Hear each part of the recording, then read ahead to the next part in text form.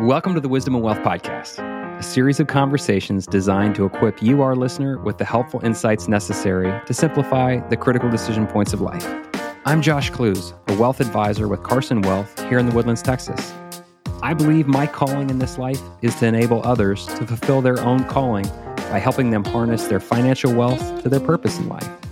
Please join me each week for market thoughts, planning ideas, and most importantly, intangible balance sheet discussions, which highlight the importance of all those things money can't buy and death can't take away. Investment advisory services offered through CWM, LLC, and SEC Registered Investment Advisor.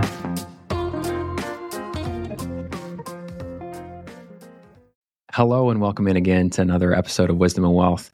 Thank you for joining me.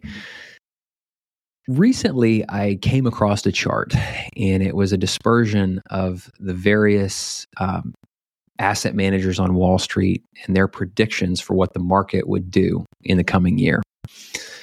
I don't know about you, but it's an election year, and so I've heard various pundits do what they do, and sometimes the predictions are very diverse, to put it mildly.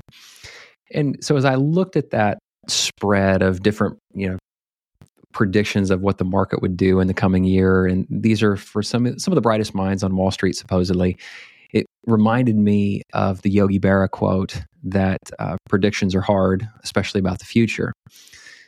But once, I finally got done laughing about my own little joke, I think that the question and the premise is probably faulty to begin with. Why should we care what the market's going to do next year? Why should we care more about that than anything else? Why should we get kind of channeled in on that short-term focus? I don't believe that there's any data out there that would support the fact that that's healthy or helpful. And so as I thought through this, I said, really, there are two things that I think inoculate you from that short-term focus. And first and foremost, I think it starts with conviction. Whether it was a few weeks ago when we talked about your investment policy statement, you have to have a certain conviction around why you're investing, what you're investing for, and the role that investment plays in the lives of others and of your community. Fundamentally, it comes down to, do you believe that it's just woven into human nature to flourish?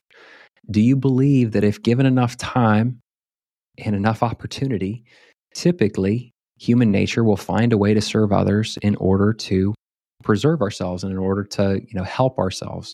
It may sound a little bit obtuse, but it's really not. It's very fundamental.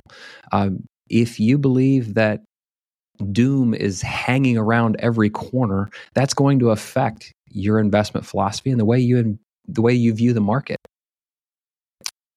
Transversely, or conversely rather, if you look at yourself as merely a steward of what you have, and you want to make sure that your resources are allocated appropriately for your needs and for the needs of the economy, you're probably going to be far more successful. The next piece that I think inoculates you from that short-term focus is understanding. The marketplace is overrun with information and starved for wisdom. And I couldn't agree more.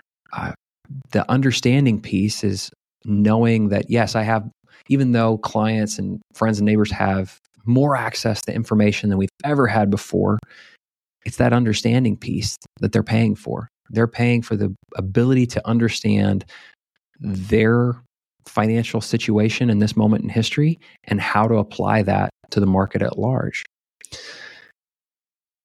The next piece of understanding that I think comes into play is not just understanding what you need, when you'll need it, and for how long you'll need those resources, but also understanding what you own and why you own that. There's a certain amount of liberty and freedom that comes from the knowledge of knowing that you own well-run companies at a fair price for the long term.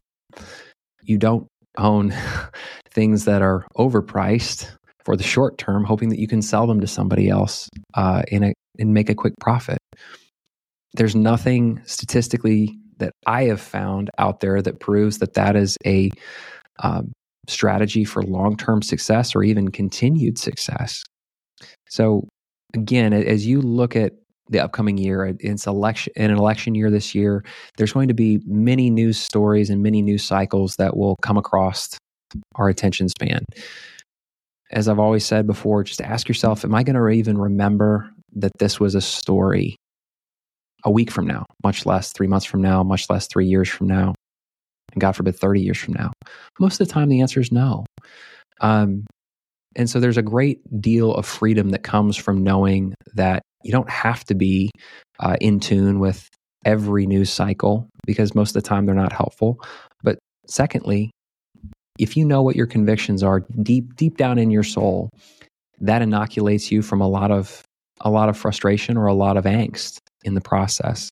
And lastly, understanding what your needs are for your immediate future and for your long-term future, and then also what you own that is going to support those needs long-term. There's a ton of liberty that comes from that, a ton of freedom that comes from that understanding and that realization. If you're listening to this and you don't have that conviction, or are struggling to put that conviction into practice, or you don't have that understanding, please reach out to me. I'm more than happy to talk through these ideas with you more in depth. As always, please like and rate the podcast, as this helps us reach additional listeners and serve additional listeners. And please remember that I'm wishing you and your family continued truth, beauty, and goodness on the road ahead. Thank you so much, and have a great day.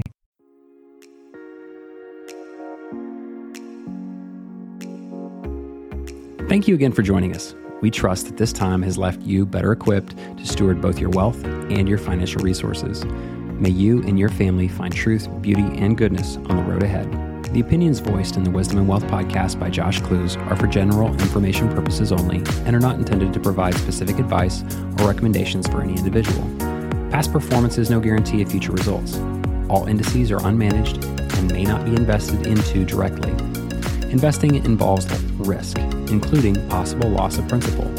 No strategy assures success or protects against loss. To determine what may be appropriate for you, please consult with your attorney, accountant, financial, or tax advisor prior to investing. The guests on the Wisdom and Wealth podcast are not affiliated with CWM LLC.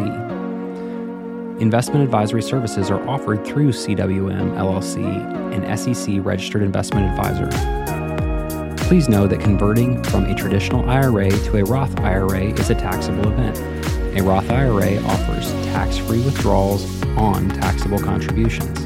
To qualify for a tax-free and penalty-free withdrawal on earnings, a Roth IRA must be in place for at least 5 tax years.